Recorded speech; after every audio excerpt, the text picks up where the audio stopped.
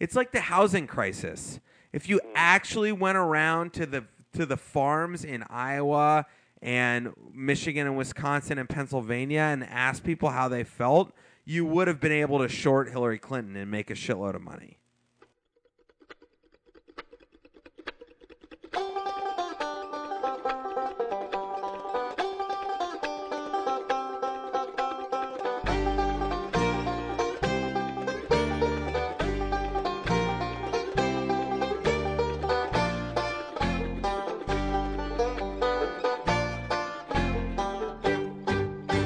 Welcome to Landline Podcast. I'm a professional voiceover artist that Alex could never have actually gotten unless I was his friend from 10 years ago. You're lucky because on today's episode, it's Cocktail Hour with Giles, featuring a Vermont hostel owner pretending to be European and an elitist New England grad school student trying to find a purpose for his life.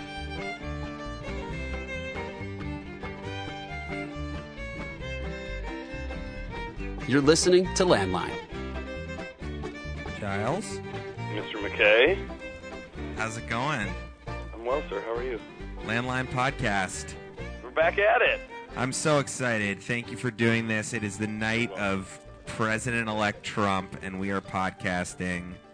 I hope you didn't blow your creative O-ring listening to everyone else blabber about it, but I don't think the world can get enough, to be quite honest with you. So hopefully we can capitalize on it with everybody else. You would hope, but... Okay, so before we get into it, folks, we are having a cocktail. Giles is a bartender extraordinaire at the Hostel Tevere, where he hangs his shingle with his lovely wife, Sarah, in Warren, Vermont. And he is going to walk us through a seasonal Thanksgiving cocktail that I requested. So tell us about your inspiration. Tell us about what we're drinking, and let's make a cocktail.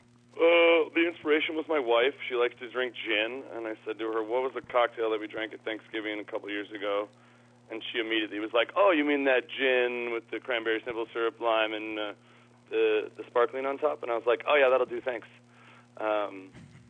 She brought me back. Every year at one of their family events, they always try to get me to make something crazy, and this isn't even crazy. It was kind of one of those, what do you have lying around the house that could make something really good, and this is what we ended up with. So,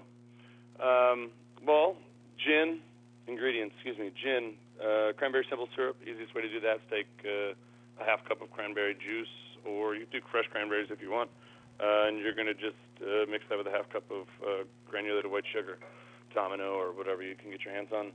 I used organic maple sugar from the Bascom Family Farms in Brattleboro, Vermont. Big shout out. I know they've got a huge Twitter following, so hopefully that gets us some hits. Yeah, and your cocktail will be that much more delicious. Now, wait, I know, don't want to sidetrack you, but no, go nuts. The cranberry juice, I am so against commodity food, so to buy the Ocean Spray, although it is a co-op owned by farmers, was a little difficult for me. Did you... Because it has sugar already, should we be using like the Just Cranberry Whole Foods organic $9 cranberry, or should we just... Yeah, like just this fresh cranberry or whatever. Like we use the Nantucket Nectars, and it works pretty well. There's still a buttload of sugar, but you're really using so little, and the whole point of the cranberry simple syrup is just to kind of balance the lime. And so, and the gin, I should say. So like even if it's a little sweet, it's not... You're not going for like a bland cranberry taste, I guess is the point. Like you're going for sweetness. All right, we need a drink. I got gin. I got cranberry. I got the Frixonet Cordon Negro. Freixenet? Is that what it's called? I think that's how they pronounce it in Catalunya, but I don't know. Okay. Whatever. So you got your lime? The lime we might have to talk about. No, that's all right. You'll be okay. Yeah, I've got some bitters downstairs, but let's pretend like you have the lime. I don't need the lime. You have the lime. Yeah, well, you're just gonna lose out. So, and I also have a shaker. I have I have old ice and I have new ice, and by that I mean I have ice I'm gonna make the drink with, and I have ice. Strain it over fresh ice. Yep. That's correct. And then I have a tablespoon in case I need to measure anything out because I don't have a jigger on hand. That's cool. You'll be all right. So talk to me. I think you'll be able to eye this one and do just fine. Okay. Considering all that's gone on, a little over pour wouldn't hurt anybody. Okay, so where do we start? The ice and the gin, I assume? So grab your bottle of gin. Here's the thing. Okay. Even if we just get back in the saddle and then end up doing this tomorrow night or Friday or whatever, this is a good step. So, All good, man. okay, so grab my shaker, grab my ice. Yep. I'm there. Perfect. You take a half of a lime, halve it, and then squeeze all of that juice in there, and then throw those 2 lime things in there. Delicious. Yep. And then give a decent serving of the cranberry simple syrup we talked about. So just to make it, it'd be like a half cup of cranberry juice. Try to get the unsweetened stuff because you're adding sugar. And then a half cup of white granulated sugar. Or, if you're fancy, you could go to... Where'd you get your sugar from? Do you know they grow cranberries in Wisconsin, your home state? They do. Which is a Trump state. I didn't know if you It knew apparently is a Trump state by 27,000 votes or something. Okay, I over-poured here. That's okay. Got a lot of electric equipment around that I may... Yeah, you want to be careful. Definitely want to be So- careful. You normally do like a 1.5 ounce pour of gin, but I'm going to go 2 just because of the severity of the situation. And, yeah, like I said, maybe a tablespoon and a half of the simple syrup. And then you're just going to shake the piss out of it. Okay, we're going mics down for this. Hold with us, folks. We'll be right back. You're putting your mic down. Shake, shake, shake. Then a nice little strain over the fresh ice. And should almost, if you did it right, come to the top of the glass. And then you're just going to top it with like maybe a half ounce or an ounce of cava or Prosecco or Champagne or whatever sort of sparkling that you have available. It's nothing fancy. It kind of goes well on Thanksgiving dinner. And my wife loves gin, so...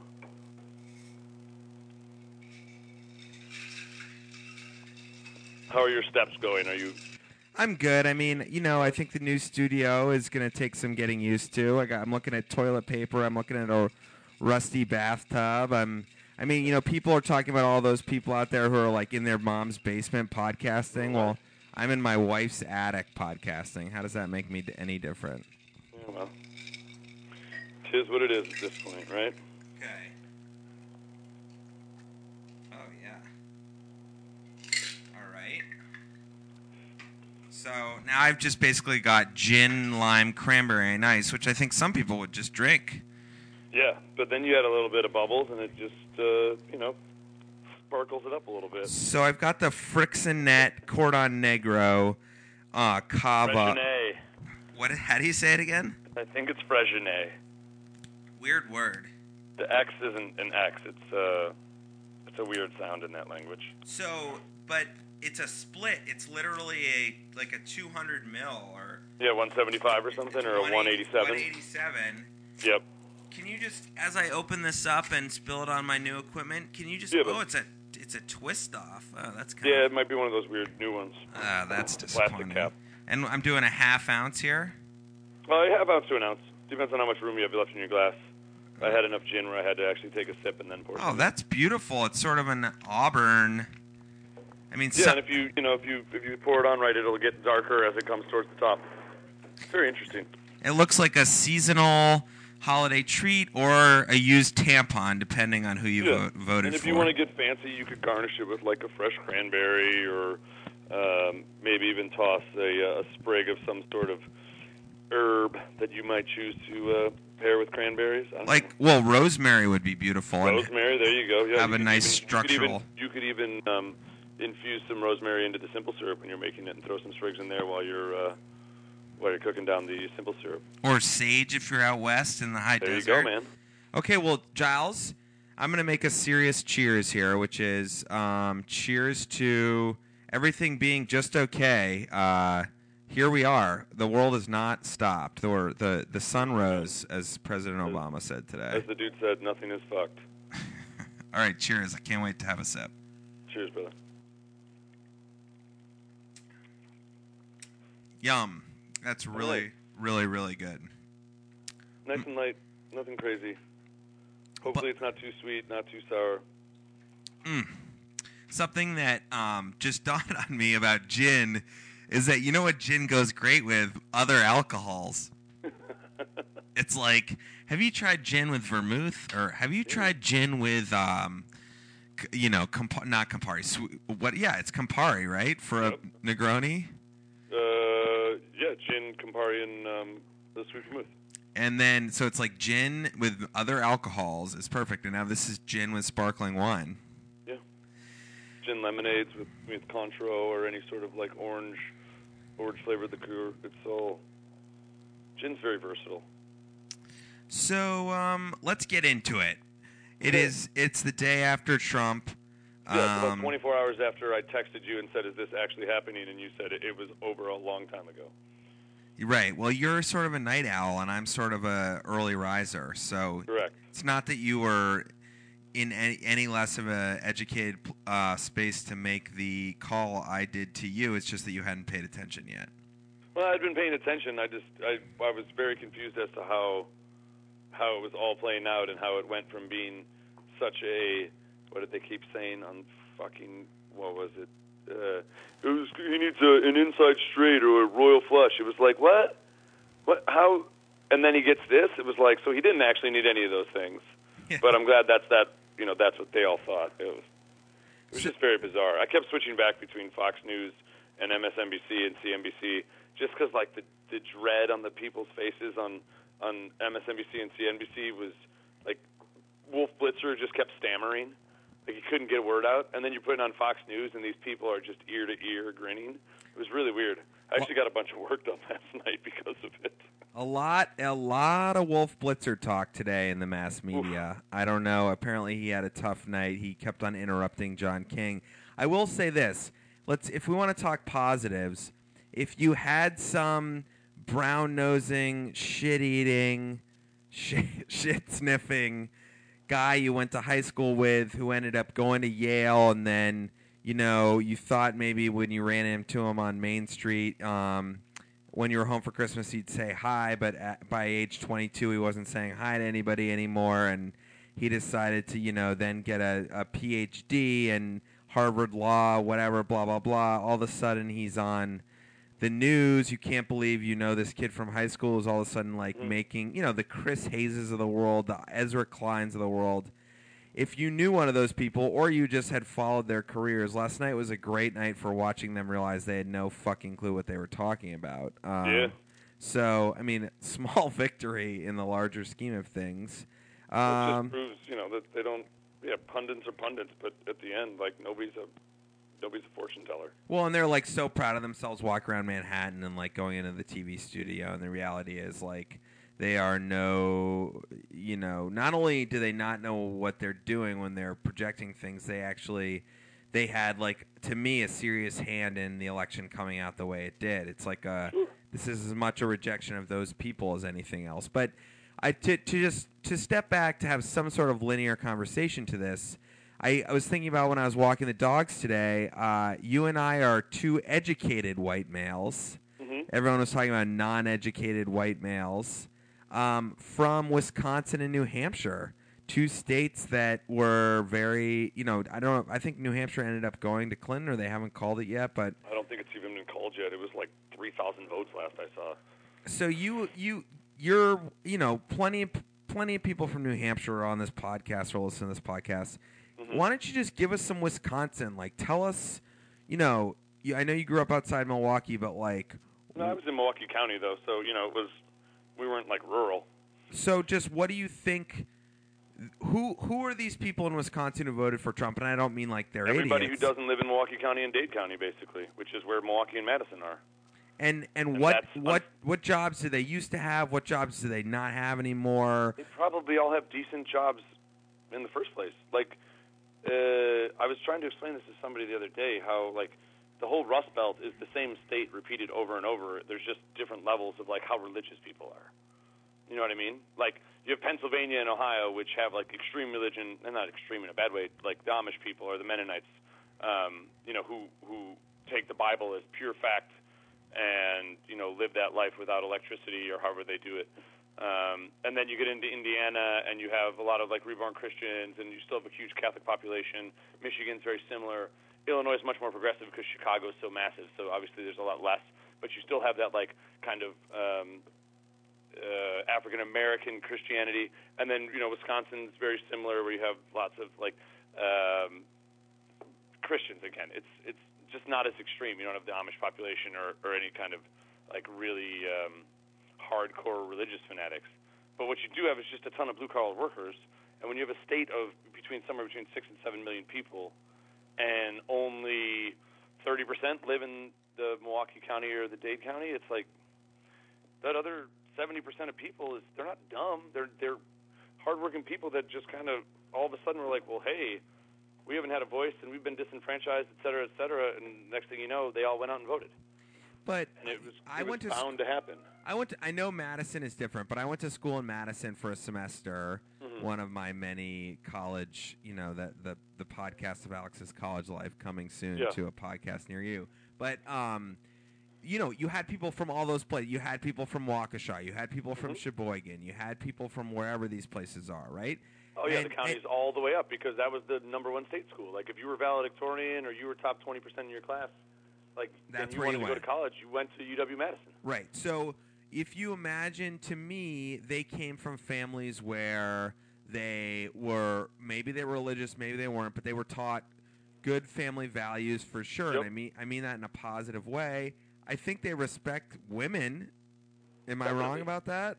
No, not at all. So what I'm saying to you is, if you're saying they didn't all lose their jobs, no, then why do they hate Clinton so much? Well, what favors did she do for herself? No, I know. I mean, she didn't do anything but. What reason? I guess I'm saying is what reason did she give them to believe in her? Okay, but the only thing that you're missing is that in the past they had the status quo was them voting for Democrats. Or them not voting. You don't think they've and I guess that's the number I'll look at in the next couple of days is how many people voted in 2012 versus how many people voted this year. I think people. I don't know. The Ohio is different, and Iowa to me is different. Michigan, Wisconsin, and. But once you get out of the cities, it's all the same, man. It's all rural farmland with you've got 2 counties that make up a high school or maybe one, and you're talking about counties of 7 to 10,000 people or 10 to 20,000 people, but it's all. It's just not.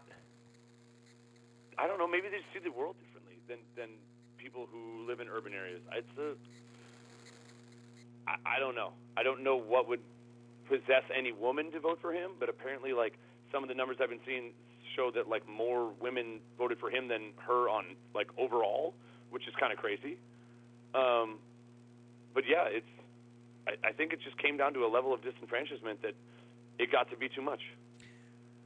Well, again, I don't think it necessarily answers my fundamental question. I don't know if there is an answer, but that's what I'm saying. I don't know. I couldn't tell you what or why those people decided that he was a better option than her. The kids who go to Madison if I'm imagining these kids that I went to school with, Joe and Dan and all these guys from all these great states who are very friendly to me. Was I Jewish? Was I not? What was I doing there? I was asking everyone for weed all the time. To me, they would all, if I was watching TV with them, they would all be like, Trump is crazy. So it's just interesting to me that their families or people in their towns didn't think that way. But you know what? I mean, I hear you. It's basically it's working. It's going to high school basketball games. It's going to the cabin in the summer with the ski boat. It's fishing. It's hunting. It's the country. And it's not necessarily uneducated either. No. I think I don't think the uneducated white vote that they're talking about is coming from those states. I mean, obviously there is some that's coming from there. But I can think of tons of people who go to those schools and go to all sorts of, colleges, and they get agriculture degrees, and they get all sorts of things, and they go back to their hometowns and they make them better. But at what point do people kind of give up on a system that hadn't really represented them in a long time? And you think that's the political system in general? The political system, to start.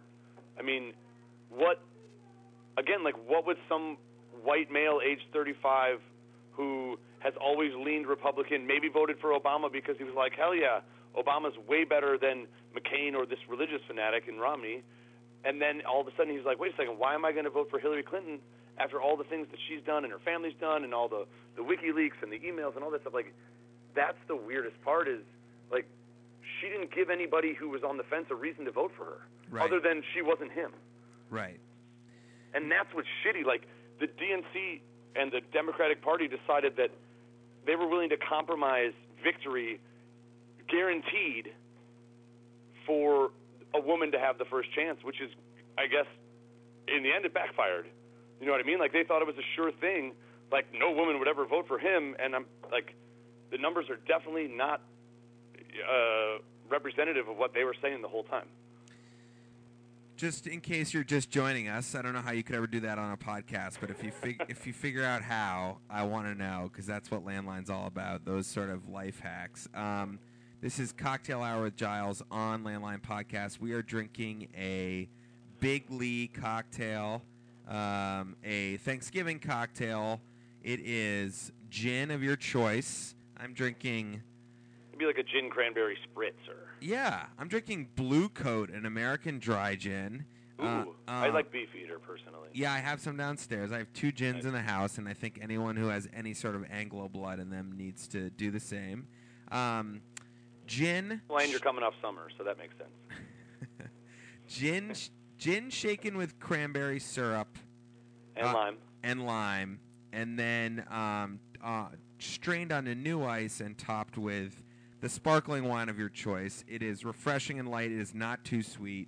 It has a beautiful color, and I think that it's kind of like that dark sort of burnt sienna of a Massachusetts maple leaf that is never going to have a good color. It just kind of goes from green to brown and falls off. It's kind of 10 days ahead of that. Okay, well, so here's my take on Clinton, on Hillary Clinton. I really think this is like a 1% thing. This is all, to me, this is where the mistakes were all made in the media. This is not Republican, Democrat, and all of that. Basically, there is a giant accumulation of wealth that is flowing to the top 1%. We all know that story. And it's crazy to think that somehow Donald Trump was not lumped in with those people. But I guess it's because he already had the money beforehand. But the way that America is making its money in technology, in the service industry, in, Amazon, that kind of stuff, all this money is just going to these people on the coasts that people on the Midwest don't trust. And then on top of that, it's all the investment bankers who are doing the IPOs and doing the securities trading and making money off these companies. And, none of them know anything about anybody that doesn't exist between an airport in New York and an airport in San Francisco or LA or Miami or wherever.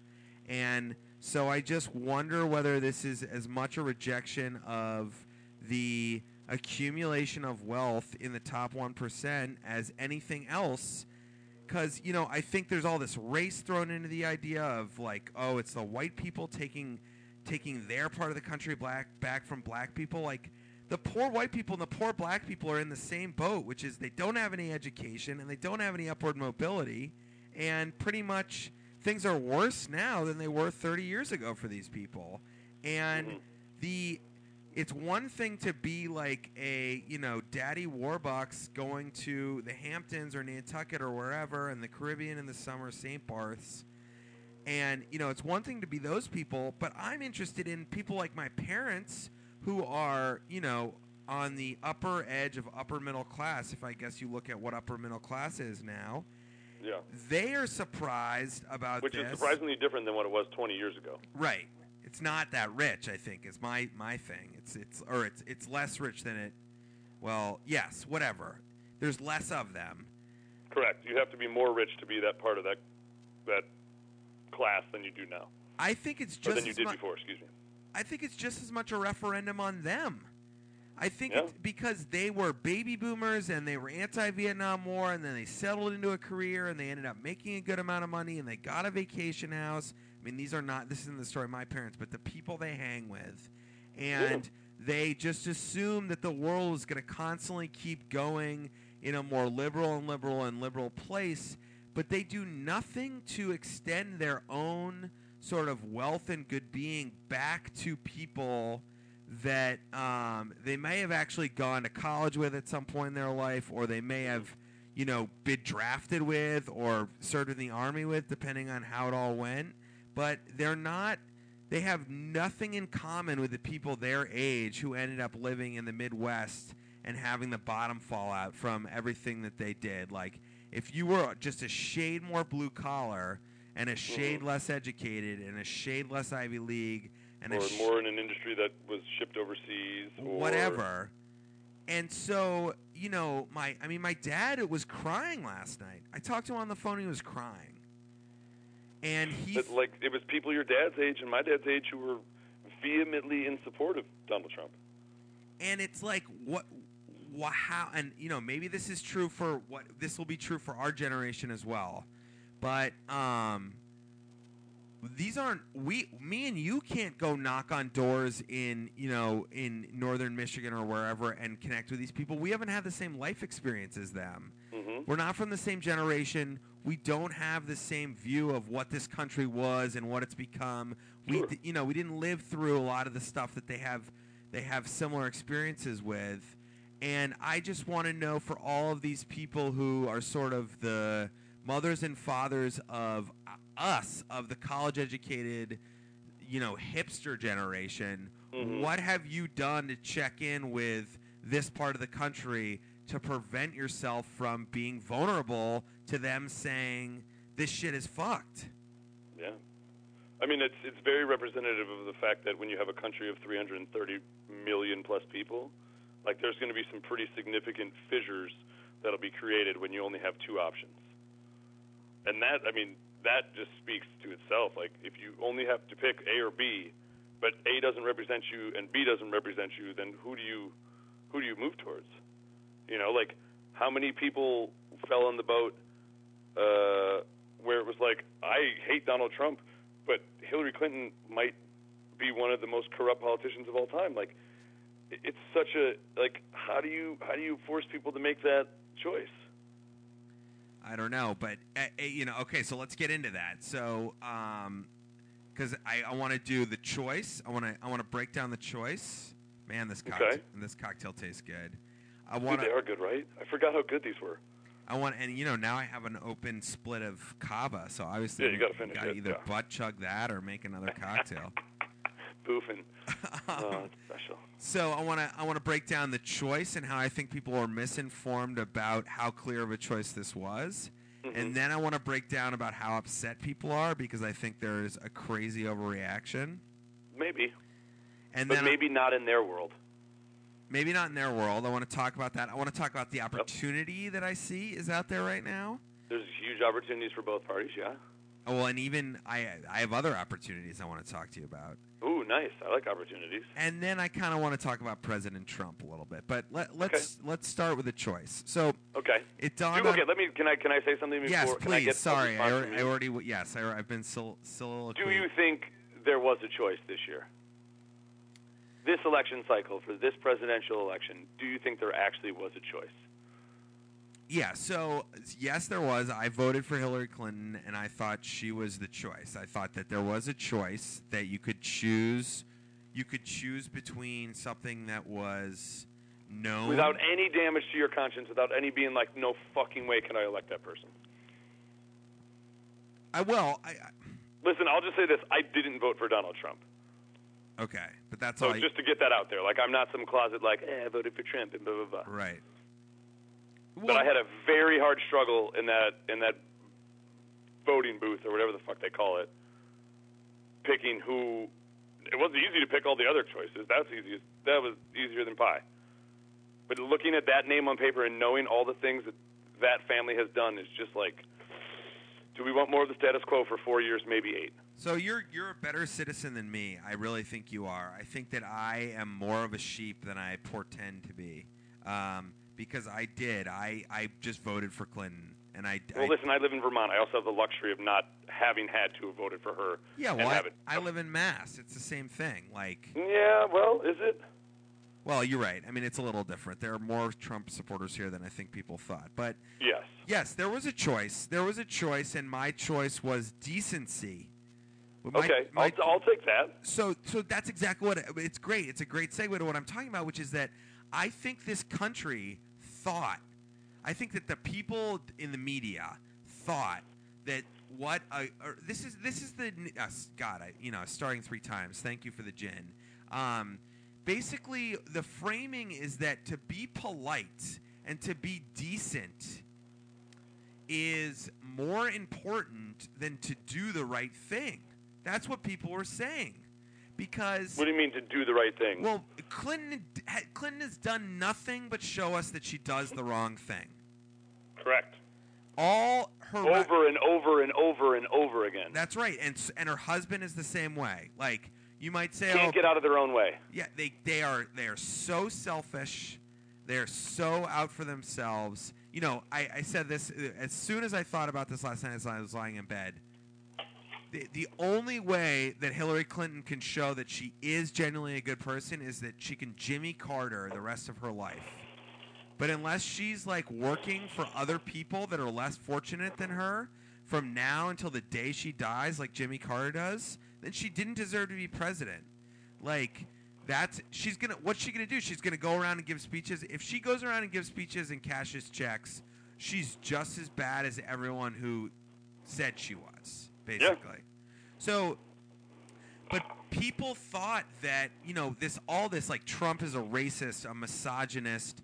I can't believe we elected someone who said he made fun of retarded people. He made fun of everybody. He made fun of everyone. He made fun of everyone. Okay. So in our culture right now, in our Facebook, in our internet, in our what do you stand for, in our like let's find a sex tape about you culture. Mm-hmm.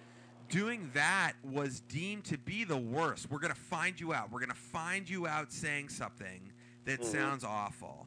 And the reality is Donald Trump is a liar. We don't know that Donald Trump's I think Donald Trump is pulling one over on all the people who voted for him. I think he's a fucking Democrat. You always see that quote where it's like, I would just choose to run as a Republican because they'd eat it up. My numbers would be great or whatever. You know what quote I'm talking about. Donald Trump likes to live on Manhattan where there's fucking transvestites walking around in broad daylight in the middle of the day. He likes to be edgy. But here's the thing, Alex. You're talking about a choice between somebody who's decent and polite and somebody who's ballsy and edgy. Right. So, and maybe he's beyond edgy, actually. Let's just say he's beyond edgy. Well, then you get into the sexual assault stuff, right? So then it's like, okay. Okay, but obviously a lot of women didn't care. Right. I know. If it was that big of a deal, then every woman on the fucking soil of America would have voted against him. Well, I mean, there's an interesting thing. And, So that's what I'm saying. What choice? So I'm going to pick polite because that's the better thing to do. But think about all the assholes you knew growing up and all the assholes that are got to exist in this country. And maybe they're not even assholes, just all the people who are fed up with the system and whatever. And they're like, you know what, I'll take the ballsy guy because why not? Well, like when he said to the black population, what do you have to lose? What did they have to lose? 4 more years of Clinton cronyism. Right. I mean, that's the crazy part is that polite is George W. Bush. But polite doesn't get ahead, you know what I mean? No, polite sucks. America's not the country it is because we were fucking polite. Let's just throw that out there. People polite is JFK who sexually assaulted women. Polite is George W. Bush who I'm willing to where can I put money down right now on the internet that he's shaking another one. He's shaking another one, folks. You got me all fired up now. Where can I put money on the internet that Donald Trump will not be a worse president than George W. Bush? Here's what he's up against, folks. Remember, let's just one tiny tidbit. George W. Bush, the man who made up a bunch of evidence about weapons of mass. He was just quoting his general who decided to read a potential thesis paper from some student at Oxford. And then invaded Iraq. And then we went to war over it, whatever. We invaded Iraq in a war we're still in. We are still in that war. Oh, we're way in it. We're probably more in it now than we ever thought. He invented ISIS, He spent trillions of dollars. These are all things that Republicans hate, by the way. And Yeah. and because we felt like he was sort of like a half-tard, we needed to be nice to him.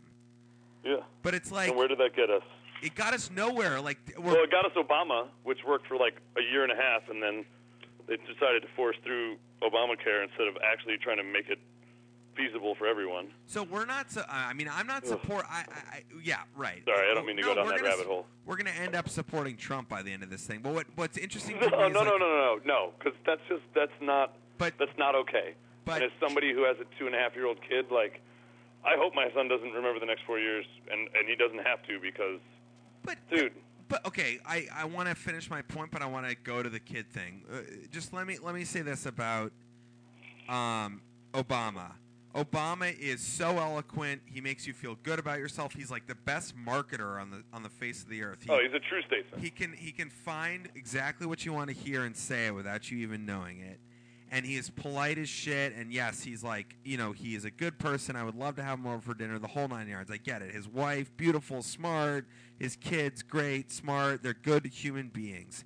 He is killing Pakistanis with drones as we record this podcast. Totally. So, like, let's just back the fuck up on everybody being so good and now all of a sudden so bad is about to take over. Yeah. Because that's not what's happening. Like, we are a reflection of the world that we are bullying. Like, the American people want it this way. We would rather be exploding, naval bases in Yemen or whatever. Not know about it. And not know about it. Happening. And then when we hear about it happening, be outraged. And be able to go But not actually be outraged. Just, all I need to know is what is the special at Jack in the Box this week? Because, I'm going to be hungover on Monday after the Packer game, and I'm going to probably try to do a meal with, like, a little sandwich on the side so that I can get through the afternoon at work. So, Are you going to the Packer game? What are you talking about? No, I'm just making it up. That's what That's what Americans care about. So, just to recap, here we are. Landline Podcast, Cocktail Hour with Giles. We are drinking a cranberry gin spritzer. Happy Thanksgiving. Happy Donald Trump to all. Let's get into the overreactions. Okay. Let's get into the, world is over. Now, look. Every woman's going to be raped. All that sort of shit. Well, yeah. I don't want to joke about. No, I'm not trying to joke about it. I actually heard somebody say that. I'm more so. There's the people who are protesting right now. Like I just saw a headline. There's live shit on New York all over the place right now. I'm kind of fine with that.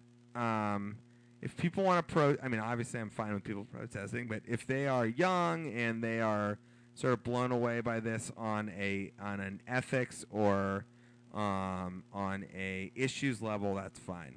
When I have these sort of country club Democrats, New Canaan, Connecticut Democrats, Nantucket Democrats that are in my little world, sort of apoplectic about their life. Apoplectic? Please explain the definition of that word real quick. Apoplectic, it's like they're overwhelmed with anxiousness, I think. All right, I like that. Best I could do.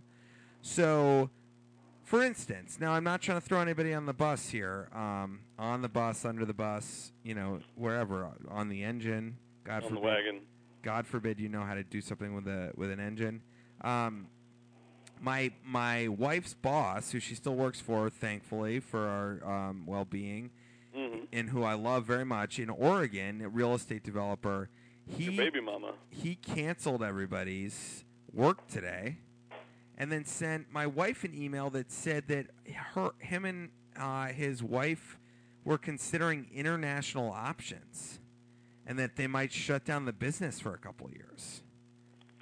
And to me, that's like, are you fucking kidding me right now? Like, that's how scared some people are, man. Okay, let's break that down. How do we know this guy is going to be... What proof do you have that this guy is any worse than these other people that you told yourself were good? You don't. But that's the thing. People aren't relying on fact anymore. They're relying on faith, or and I don't mean faith in a religious sense, maybe a religious sense, but or they're relying on the fact they heard from their friend, and they just take it as fact when actually, like, it's bullshit. You know what I mean? There's so much misinformation going on right now because of the amount of information that's out there. So, like, I don't know. I feel like people get caught up in this real quick. You know, like, people gave Sarah Knight, I shouldn't say gave a shit. People were like, oh, are you moving to Canada because Trump might be president? When we went for this summer for 2 months. And we were like, no, we're moving to Canada because we have a good time for 2 months, you know? Right. Like, I don't know. I think one of the funniest things I saw today was some posts about that list of celebrities who said they were moving to Canada. And I saw one dude posted, just spent the last 12 hours calling all of their agents with all of the flight options possible to all cities in Canada. This has been really fun. It was like, like people are getting off on this shit, man. Well, my thing to those who, you know, and it's not just Anna's boss. I have people, when my sister sounded like she didn't want to get out of bed. You know, my dad, as I said earlier in the podcast, was very upset. I think I cheered him up. I actually saw him today dropping him off at the airport. Mm-hmm. It's like, okay, one way is to say, I can't believe this happened. This is my political Pearl Harbor, September 11th. Another way is to say, why did this happen? And what can I do? How can I engage with my country to get more out of it than I'm getting right now? What does this mean? Why are people voting for Donald Trump? Why did Hillary Clinton become the Democratic nominee? Why did all these people in the Midwest lose their jobs? Is there another opportunity for them? Is college education the path to people making a different decision? Do we need to go engage with these people? With all the they're your neighbors. You know what I mean? Like, at this point right now, we're looking at a situation where if you walk into a room with 100 people, 47 of them vote for him, 48 of them voted for her, 4 of them voted for Gary Johnson, and 1 of them voted for Jill Stein. So basically every other person was him or her. But not in my hometown, not in Hanover, New Hampshire, which went 85% for Hillary Clinton. Yeah, but where did the county over go? Yeah, you're right. The county, but nobody goes to that county. How far is the county over? You know what I mean? Like. Yeah, no, exactly. Okay, so yes, yeah, I'm totally with you. Like, I want you to make this point. Get out of your fucking bubble and go meet some people and have some conversations, so that we're all not stuck in these tiny bubbles, being like, oh, this could never happen because I live in this bubble. Well, there's a lot of other bubbles that are going on right now. So, you know, can you imagine? I don't know if you've already spent any time in Portland, Oregon. But can you imagine how Portland, Oregon feels right now? Yeah, well, imagine how the whole West Coast feels right now. Yeah. You're talking, I mean... And there's 50-plus million people in California, so... Yeah, what the fuck?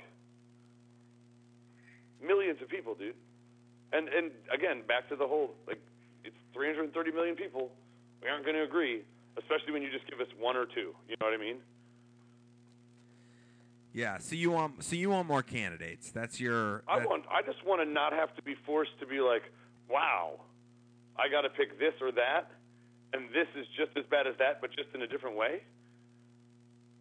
Like, yeah. Who's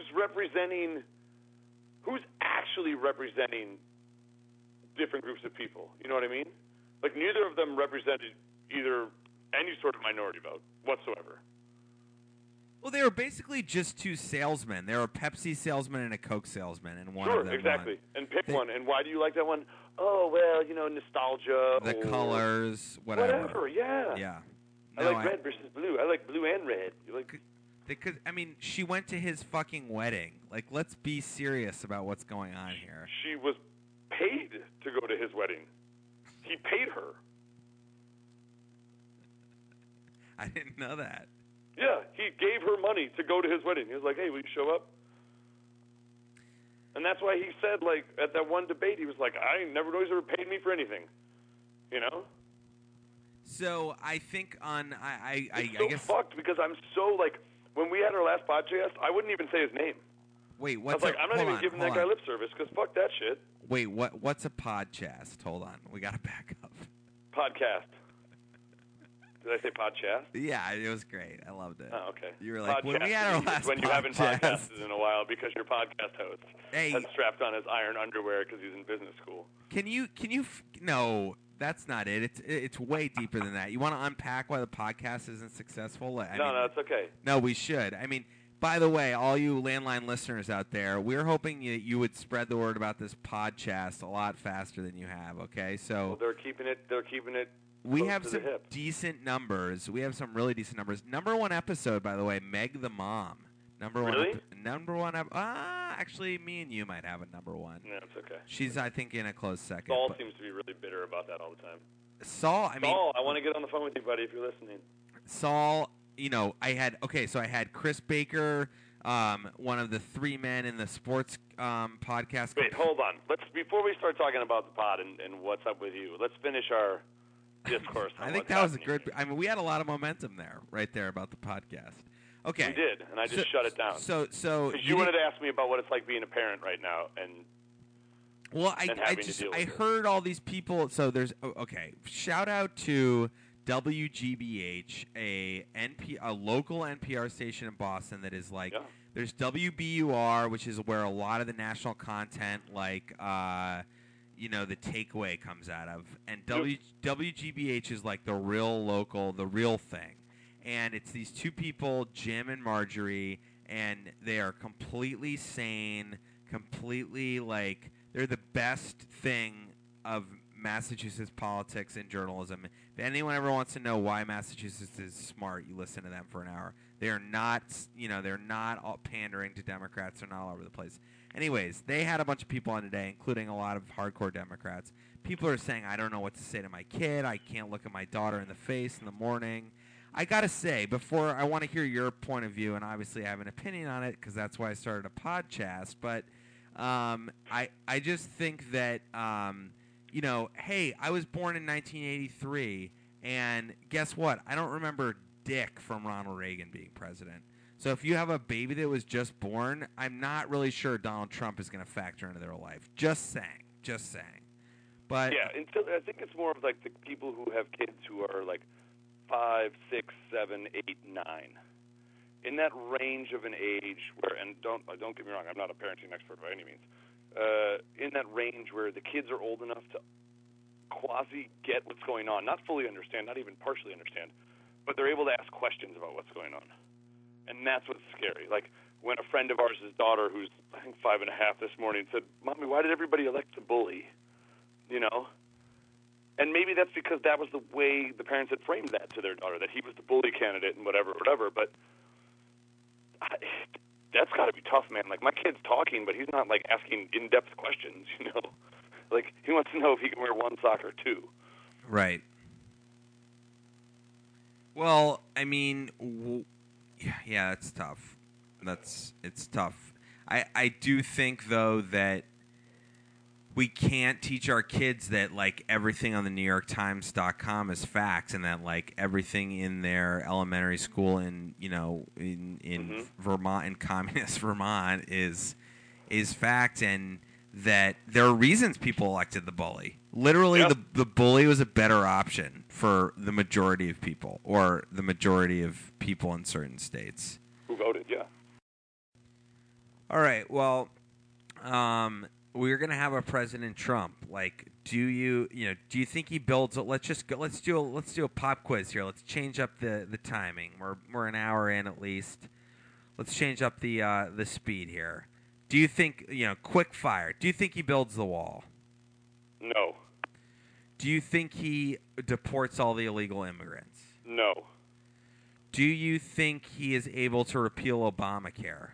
Yes. Me too. Do you think that's a bad thing? Maybe not, but I still think the fact that we don't have national health care and we're in the richest country in the world is a fucking joke, and that's my own personal opinion. So I won't. Well, that's why we have you on the podcast, for your own personal opinion. So yeah, but national, like the fact that we don't have health care for everybody, universal health care, is kind of a joke. Like we're willing to spend $80 million or however how many millions of dollars on a fighter jet, but we can't give people access to health care. It's kind of ridiculous. Do you think he makes like a horrible international play of some sort, like taking our missiles out of Turkey or something like that? Okay, I don't think he makes a horrible international play. I think because he's president, a horrible international play gets made by somebody else. What do you think happens with Russia? I don't think Russia's going to do much. I think Russia is going to continue to do what Russia's been doing, which is living under Putin, which has to be miserable. And I think what's the big play is Iran. I think there's too much military wealth now, considering the deal that just went through with Saudi Arabia for like $80 billion or something, that they're the ones who are going to be like, well, look at all this unrest, and maybe we can take advantage of it. And lastly, what are you going to do when he comes out and makes a speech? Are you going to watch? Which speech? Any speech. I mean, that's the thing that my dad was crying about. He was crying that he couldn't read a newspaper because he hates the look of his face so much. It's like you can't... Like as somebody who even, follows politics, whatever, I'll watch just probably as many speeches as I watch of Obama, which are like the State of the Union and maybe a couple others throughout the year. But otherwise, where we live, the national political scene doesn't have a whole lot of bearing on us. I mean, I guess it's our country, but you know what I'm saying? Yeah, I mean, that's actually how I feel about the entire country. And that I think is such a really important point as we debrief from this election. I woke up this morning and I heard this bus, this MTA bus going by my house, because although I live in the suburbs and I have a yard and a fair amount of space around the house, which is a rental, so don't judge. I heard a big diesel downshift going on right outside as I opened my eyes, like, yeah, whatever it is, and I realized the world goes on. And then I walked the dogs, I made the coffee, I took Ann to the airport, I did X, I did Y, I did Z. Nothing, the Gestapo didn't come to my door this morning. So many lives are not affected by national politics. I think that's the biggest problem we have. We are obsessed with watching the TV and thinking that this stuff impacts us. And yes, of course, national health care, the military... all those issues do change the way things are going. But if people spend, half of the energy they're spending towards commenting on what's going on in Washington to applying to improving their own communities, I feel like some of this shit would solve itself. Yeah. So that's that on how. All right. Well, I agree with most of your assessment on the pop quiz there. What are the other outstanding questions we have about Trump's possible... here's my big worry. The environment. I think he's going to... I am becoming like an ardent environmentalist. I don't know how you feel about global warming, but I feel like every move we make should be considerate of reducing our impact by 30 or 40%. And I think... It can't hurt. It can't hurt. Nothing right. we can do to make things cleaner can hurt. And I think that he's just going to fuck that. I think he's going to build every pipeline, and I think he's going to, reopen coal plants if he can. So, well, he's going to be building it through those states that voted for him. And when there's a natural disaster, or not a natural disaster, when they leak or something happens, a natural disaster that causes one of them to leak or something, they're the ones who are going to be dealing with it. I mean, that's kind of the hardball about it. It's like all these things that everybody's scared of. Like, how many people do you know whose lives have been affected by ISIS in the United States? Very few. Very few. But yet everybody thinks that they're under attack. Or, like, I wish, like, I went to school with some kids who lived in Lebanon and were in Beirut, and they were like, yo, dude, if we didn't hear a bomb go off on a day, it was not normal. You know what I mean? Yeah. Like, I don't think we as a country have even yet to grasp, just because of the age of the country, how good we have it, how good we've had it. Like, if you had to take any class level, okay, let's say like anybody from middle class to lower class, let's not say like abject poverty, but just middle class and lower class, and you had to trade with any other country in the world that wasn't a white, like Northern European country where they've got their shit figured out because they've been in existence for God knows how long, they would be there for a month and be like, get me the fuck back to America. You know what I mean? Like, I just don't think there's a lot of people who understand And that was representative of when I was in school in Rome, and it was like 2005, and only less than 12% or 15% of the population held passports. Like, what? Like, those numbers, like the fact that people don't know about the world that exists around us because they're just either, one, they don't want to travel because they're comfortable in the situation that they're in, which is fine, or two, they don't want to know what else is out there because if they knew, they wouldn't be complacent with just living the life they're living. And that's, like, I think that's a huge demographic that represented him because they're comfortable in the existence that they have, and they want it to get a little bit better so that their kids have it a little better, which is kind of like that 40s, 50s, 60s mentality. I don't know, man. Well, yeah, I think a lot of the things you just said are I concur with. I think the common media narrative of people are trying to get back to the 60s is incorrect. I think people No, I don't think people are trying to get back to the 60s. I think they're trying to get back to a point where their kids are better off than they were because they've had a hard run of it over the last, 15 years. Yeah, I mean, and to your broader point, this country is the greatest country in the world. Yes. On the world, because we elect. In addition to us all being proud of our own side and what the senators that got elected and the, weed being legal en masse, which we need to quickly discuss, and the 12 plants. You can grow up to 12 plants. So how are we making money on this? Because we got to get into that. But basically, isn't it good? Isn't it good that we vote for Barack Obama and then Donald Trump? Like, we're a bag of tricks. This country. We got to learn.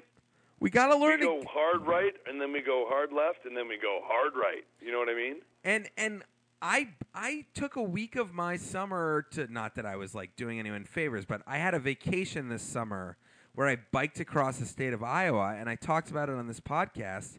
And again, credit to my sister. She talked about how a lot of those people we met had Trump signs in their cornfields then, and how these are great people. This is a great time, week-long RAGBRAI, biking, eating sausage, drinking beer, camping. It's fun. Like, these people who voted for Trump in all these states, all you Portlanders, all you Californians, all you people on the East Coast and the Northeast, like every New Englander. Yeah, these are not insane people. These are people who are like, you guys trying to live too, man. Or trying to live too, but also you guys are incorrect in your assessment that the Barack Obamas of the world are so great.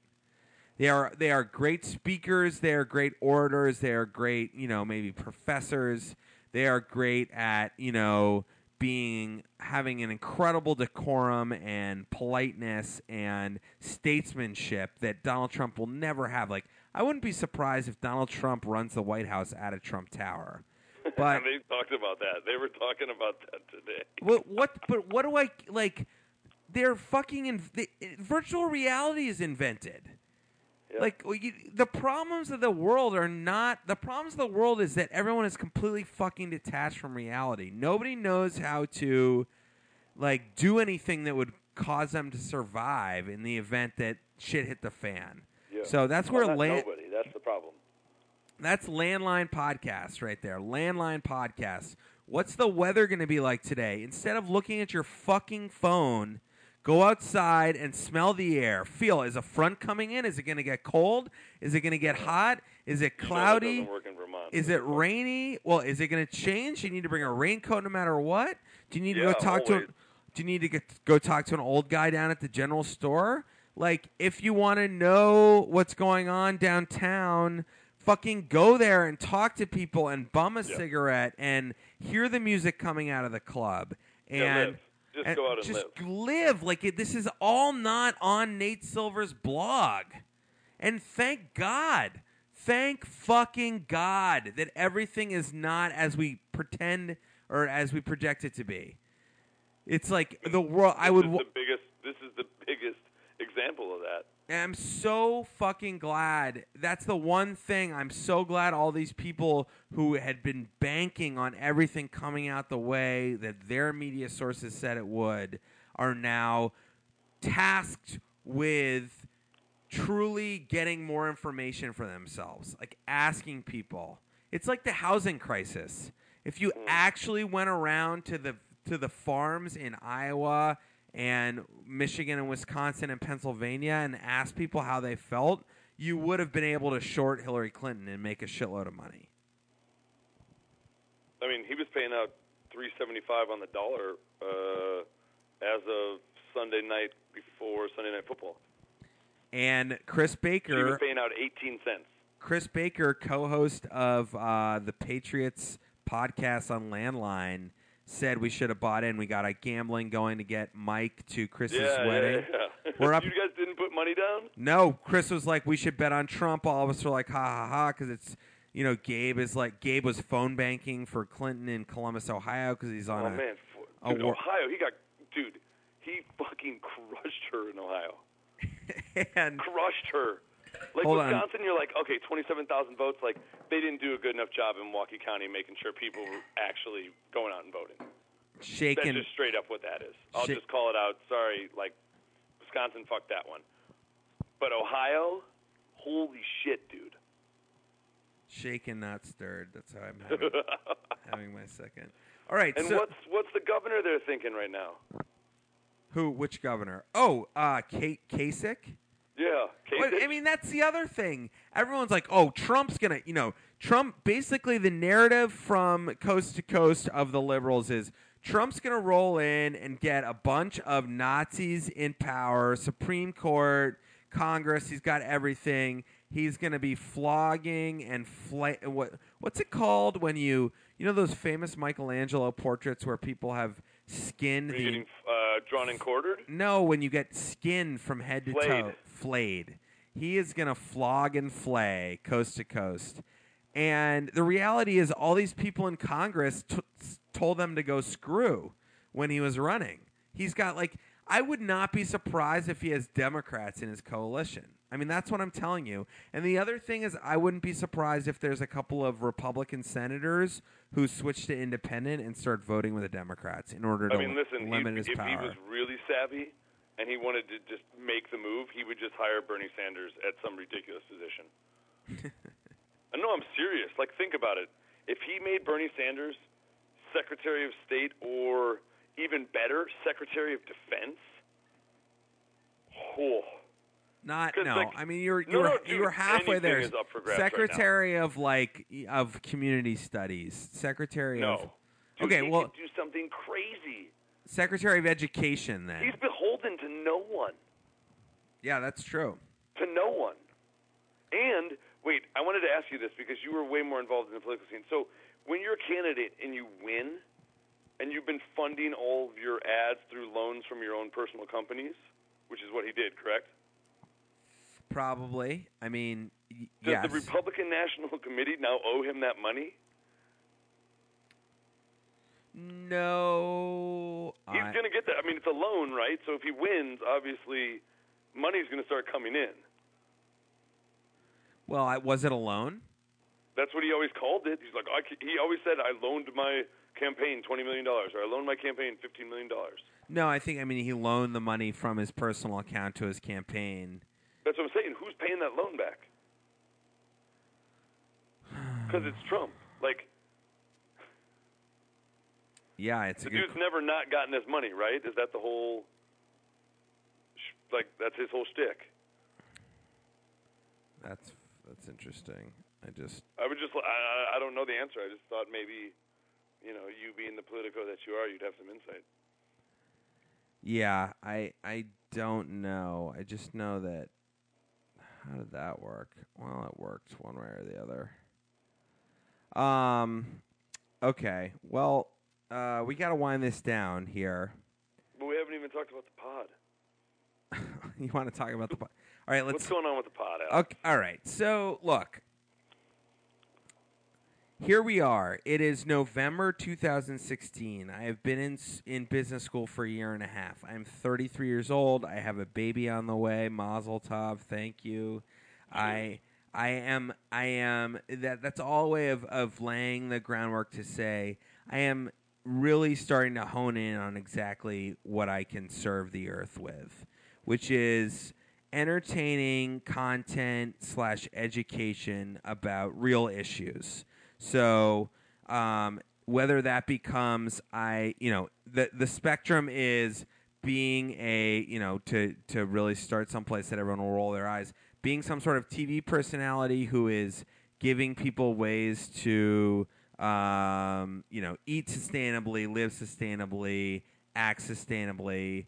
And sustainable is a word that gets co-opted a lot, but like fun things to do, like, hey, like I wrote I'm going to start a newsletter. I wrote the first one about coffee, but it's basically about food. It's like you can eat green and eat cheap. Like you can eat incredibly high quality, locally grown, sustainable food, and it does not have to break the bank, and like help people understand that. So that's on one end. The other end is like completely more behind the scenes business strategery of either working for a company or something like that is moving the needle in all these areas that I'm interested in. But it's, again, I think that there is some sort of cultural marketing aspect to it where we're connecting directly with people who are interested in big issues. So how does that connect back to the pod?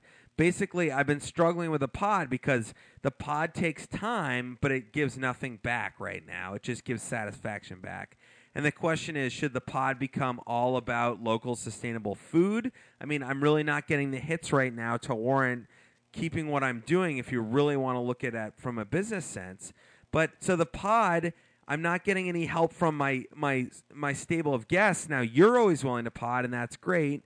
But I've been relying on the Mike's and Chris's and Saul's of the world, and these people all of a sudden slam the door in my face. Now, the ironic part is that I've been contacting them through the internet, something that was invented a couple years ago, and that's not the whole premise of Landline. Is this idea of like making long form connections with people whose opinions I respect and having a commentary on the current situation that is an alternative to the tweets and the Facebook and the bullshit that everyone is, just cramming through every morning on the subway. This is like, people are like, oh, you can't just pod, but with old friends. Well, actually, there's a really great dynamic about podcasting with old friends, which is that we all enjoy the texture of two old friends talking, and this is a way to hopefully subconsciously inspire people to have a long phone conversation with their friend. As I always say, play a board game, ride a bike, watch a sunset. Like, get off your fucking cell phones.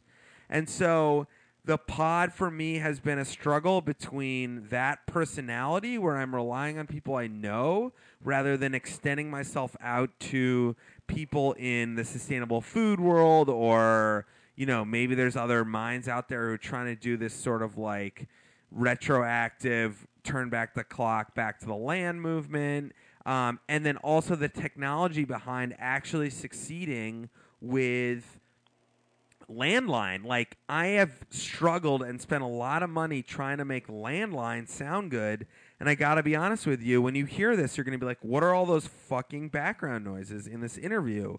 And the problem is, what happens... Nothing was wrong with it before, though. Nothing was wrong with it before. You mean in the very beginning? No, just in general. Like, the sound quality, if you're listening on headphones with an iPhone, or listening in your car, which is how most people do their iPod or podcast listening, it sounded fine. Do you think the last episode sounded okay? Yeah, I think everything always sounded fine. I think you're just being a perfectionist freak. Yeah, I mean, okay. Well, maybe that speaks some more to the fact that I want it all to be like set up and good to go, so that like it's something more to the sense that like when any time anybody calls a landline, like you, Saul, Mike, Chris, Gabe, my wife from downstairs, Molly from Berlin, who will probably never call back, although I'd love her to. Meg the mom, Tim the wine sommelier. But that's what you have going, is you have a whole bunch of people in your arsenal who are diverse and different and whatever. You just got to figure out how to get them on the phone. So I do need to change the format a little bit so that it's like the phone rings, I run up and I hit this master switch where everything is all of a sudden recording, and it can just be like people are venting to me like therapy because they know that this is the place where you can complain about tech. I need to brand it better. We need to talk about tech. And I know you'll say some ridiculous shit that'll make me feel better about myself. Right.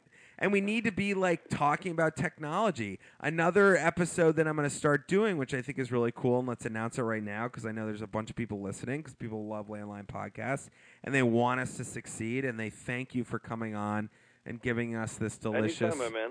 cranberry. I'll take any excuse to get on the phone with you.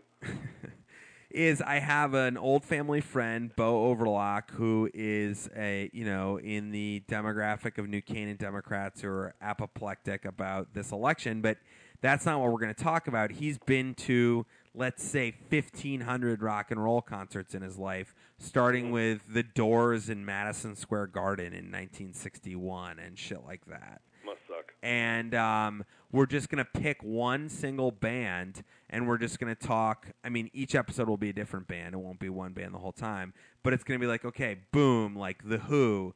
And then we talk about The Who, and he tells me why The Who's important and when he first saw The Who and, what drugs he did at The Who. And, he used to get into all these shows in New York because he knew the bouncer out back, and he would talk about the cultural significance of The Who and when he first saw it, The Who sucked in the 80s or whatever. And that's going to be just sort of a music element to Landline. But again, he now goes to shows and laments the cell phone, people not paying attention. It's all corporate, Ticketmaster, Live Nation. He used to know Gary out back at the Beacon for 30 years, and Gary would just say, "Hey, Bo," and he'd be like, "Hey, Gary," and he walked in, and that was it. So that's a Landline story that's coming up. So I don't know. Is that enough information on the pod? To my friends, to my friends who pod, please don't shut the pod out. I know that you're worried that you're sharing too much information, but Donald J. Trump just showed that you can share all your information and people will still vote for you. So let's give up on this keeping some things private. Everything is public, and in fact, let's take away the power of people who are saying, you're a bad person because you did X, Y, and Z by saying, fuck you, I'm not a bad person. You're just a person. I'm just a person. Just like Donald Trump is just a person who happens to not be the president-elect. People will think we voted for Trump after listening to this. But I didn't. I didn't either. I didn't. But I'm not. But I'm not gonna hate his guts until he does something wrong. I think a campaign. Well, that's the thing. You have to like Hillary Clinton said. You just got to give him a chance at this point. We don't have any other option. So let's just all be adults and 4 years is 4 years. I think about how fast the last 4 years went. It's holy shit, dude. That doesn't seem like that long ago when I turned 30. So. Ugh. Dude, you're feeling, okay, here's what I think I love about what's going on and what you do well. You fill niches. You fill conversation with a lot of excitement and a lot of energy. You have a lot of people who are passionate about what they're talking about. And as I've done on this, when I talk to you, if there's things I don't want to talk about or I don't want to delve into, I'm not going to talk about them or I'm not going to bring them up. It's one of those, you can say what you want or do what you want, and in the end, it's up to you, because the perspective we all give is all of our own. We're all humans. We all have different, backgrounds and walks of life. And in the end, the conversations that I hear you having, you're having them with friends, but you're also having them about real shit that's going on all over the world. So just, play into that. I think the Patriots podcast, if you guys could somehow do a simulcast, a game cast, that would be hysterical. It's all text. It's just unpacking that. Everything is just a text. It's that's how friends communicate now. I mean, it's heartbreaking to me. I blew my top about texting a couple weeks ago with those guys because Baker was refusing to commit to the podcast for whatever reason. I'm sure he has a good reason, but he doesn't want to commit to the podcast. I think he's nervous about exposing himself to his community where he's now working because it's so small.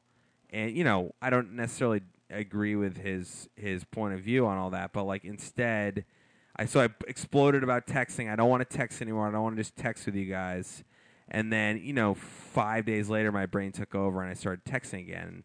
I'm at least now texting a lot from my computer because it's all iChat, and that to me is better because it's like a physical big thing, and it's like either I'm on the computer or I'm not. I can't take that around with my cell phone. But like fundamentally, this thing all connects back to the cell phone.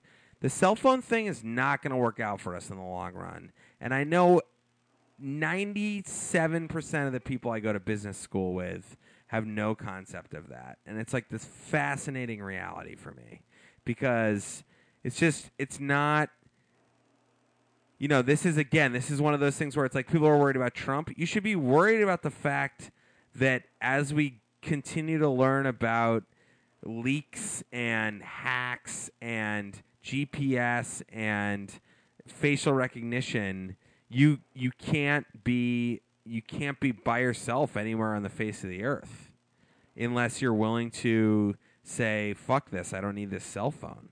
And so I don't know, that kind of I realize that's a tangent, but no, but it's like cell phones are the easiest way to provide yourself with a distraction from what's actually going on. Yeah. Like, hello? I'm here. Oh. Don't don't worry. Hello? Yeah.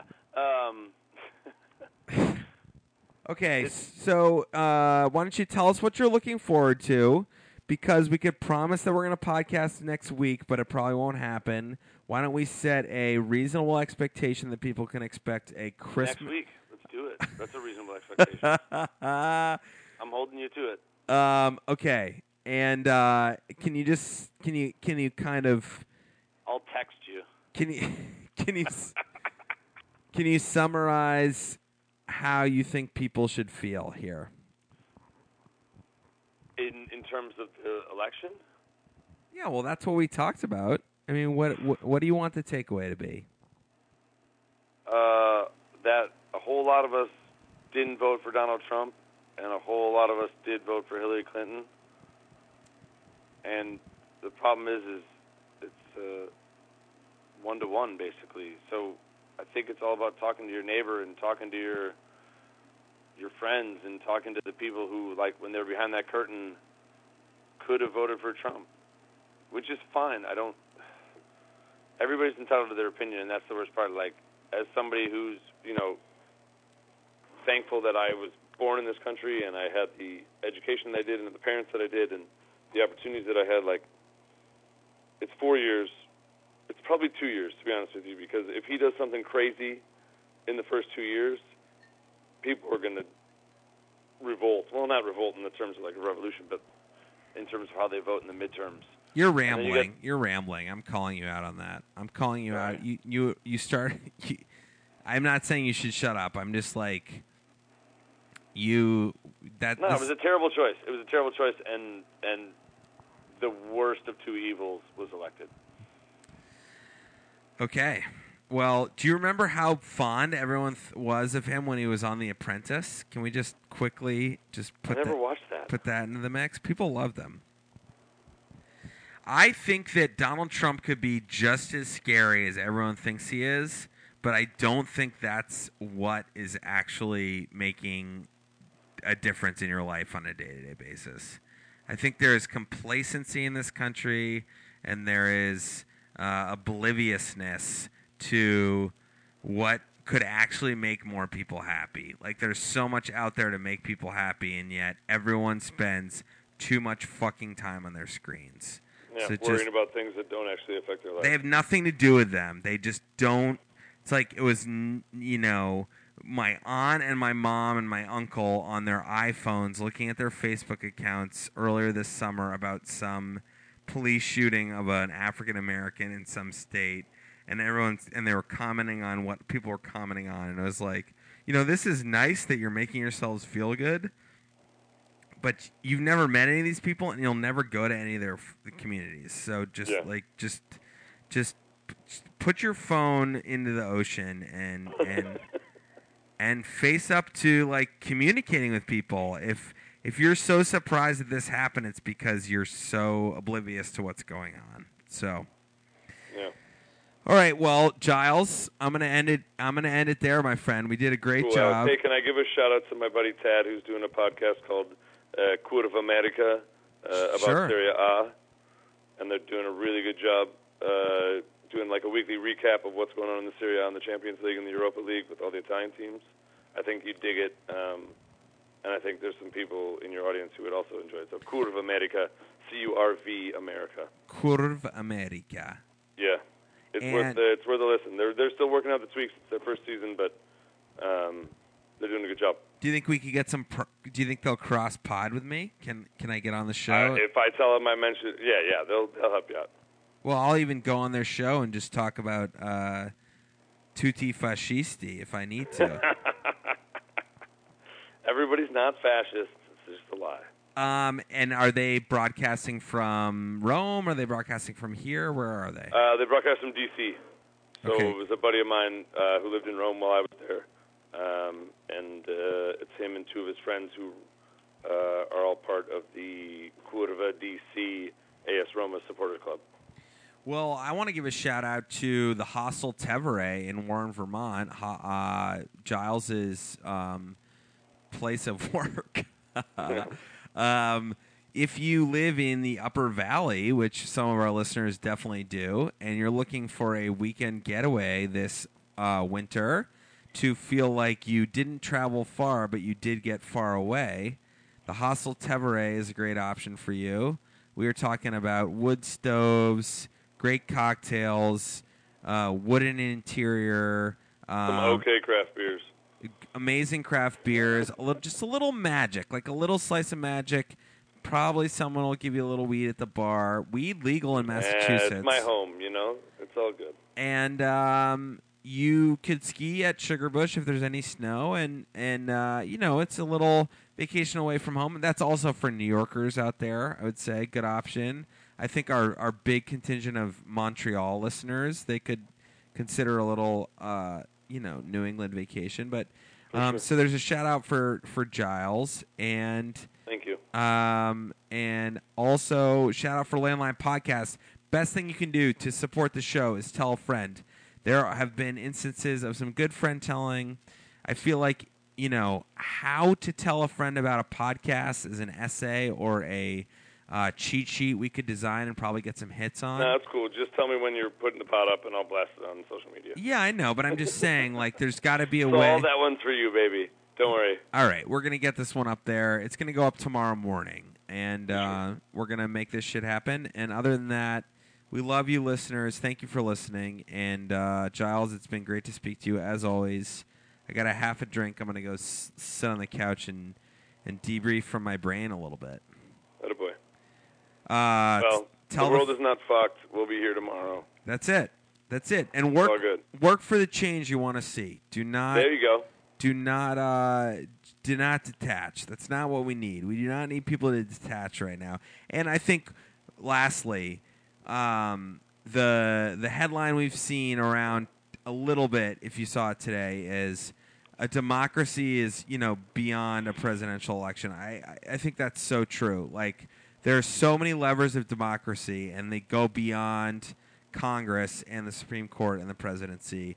And if you work hard to make the change you want happen, including through independent businesses, you will be amazed at what happens. So that's it. We've had some gin tonight, so don't judge here, folks. You got to listen to this with a glass of wine or whatever you're into, or one last time in 100 words or less, Giles. How do you make this cocktail?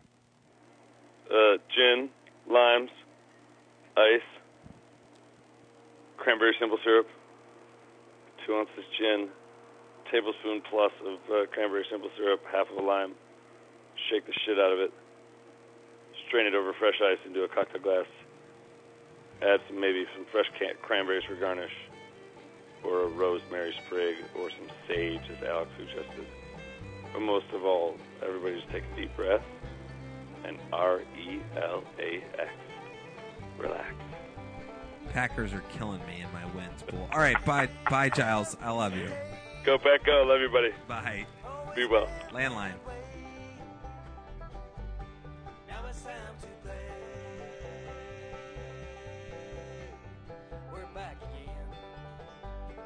Landline is hosted, written, and produced by Alex McKay.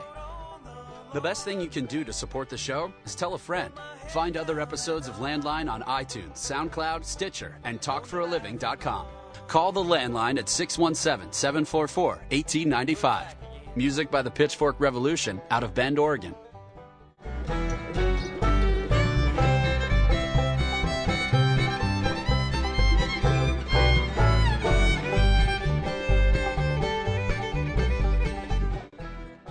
We're taking this show to the top, baby.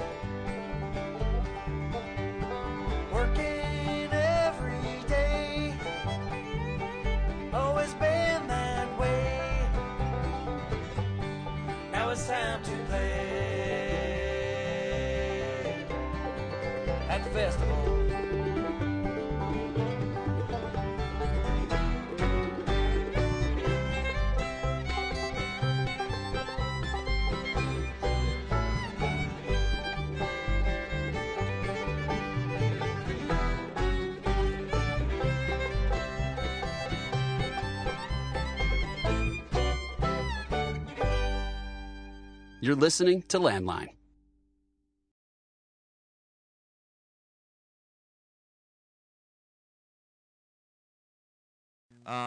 Okay, this is where we've reached our problem. Okay, so here's what happened, Giles. I'm putting a flag on this because we're going to stop. We're not going to stop. We're going to talk about your kid. I had to take out the power source for the computer in order to make the hissing go away.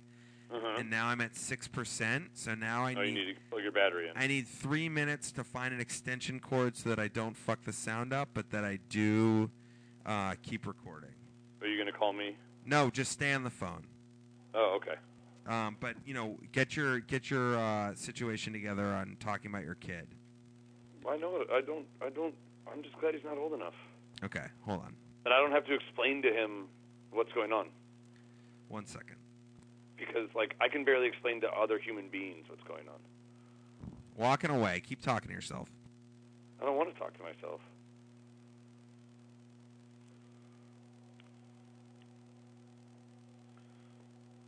It's a scary world we're living in. It's a scary world we're living in. Who knows what might happen tonight, but at least it's a scary world. Looking out to the sky, hoping I'm not that high, 'cause if I am, then this would be a dream. But all I can think about is those folks who scream and shout and say there's someone else to blame. But we did it, all of us created the situation that exists in the United States of America. It's not bad It's not good. We're all fucked, so there's the thing that's understood. We gotta go for 4 more years. Oh, why did it happen? What did they say? They convinced us it was over. Well, it's over today. I hope we can find where we're going in our minds. 'Cause where we're going, it ain't okay. All right, we're going to have to try the thing again because I can't get an extension cord long enough. So I'm going to call you right back. Was that all recording right there? Yeah. Cool, I just left you a really nice ballad, little song for you. Amazing. Great. All right. Just off the top of my head, just for you. I'm going to call you in 2 minutes. Okay, sounds good. Bye.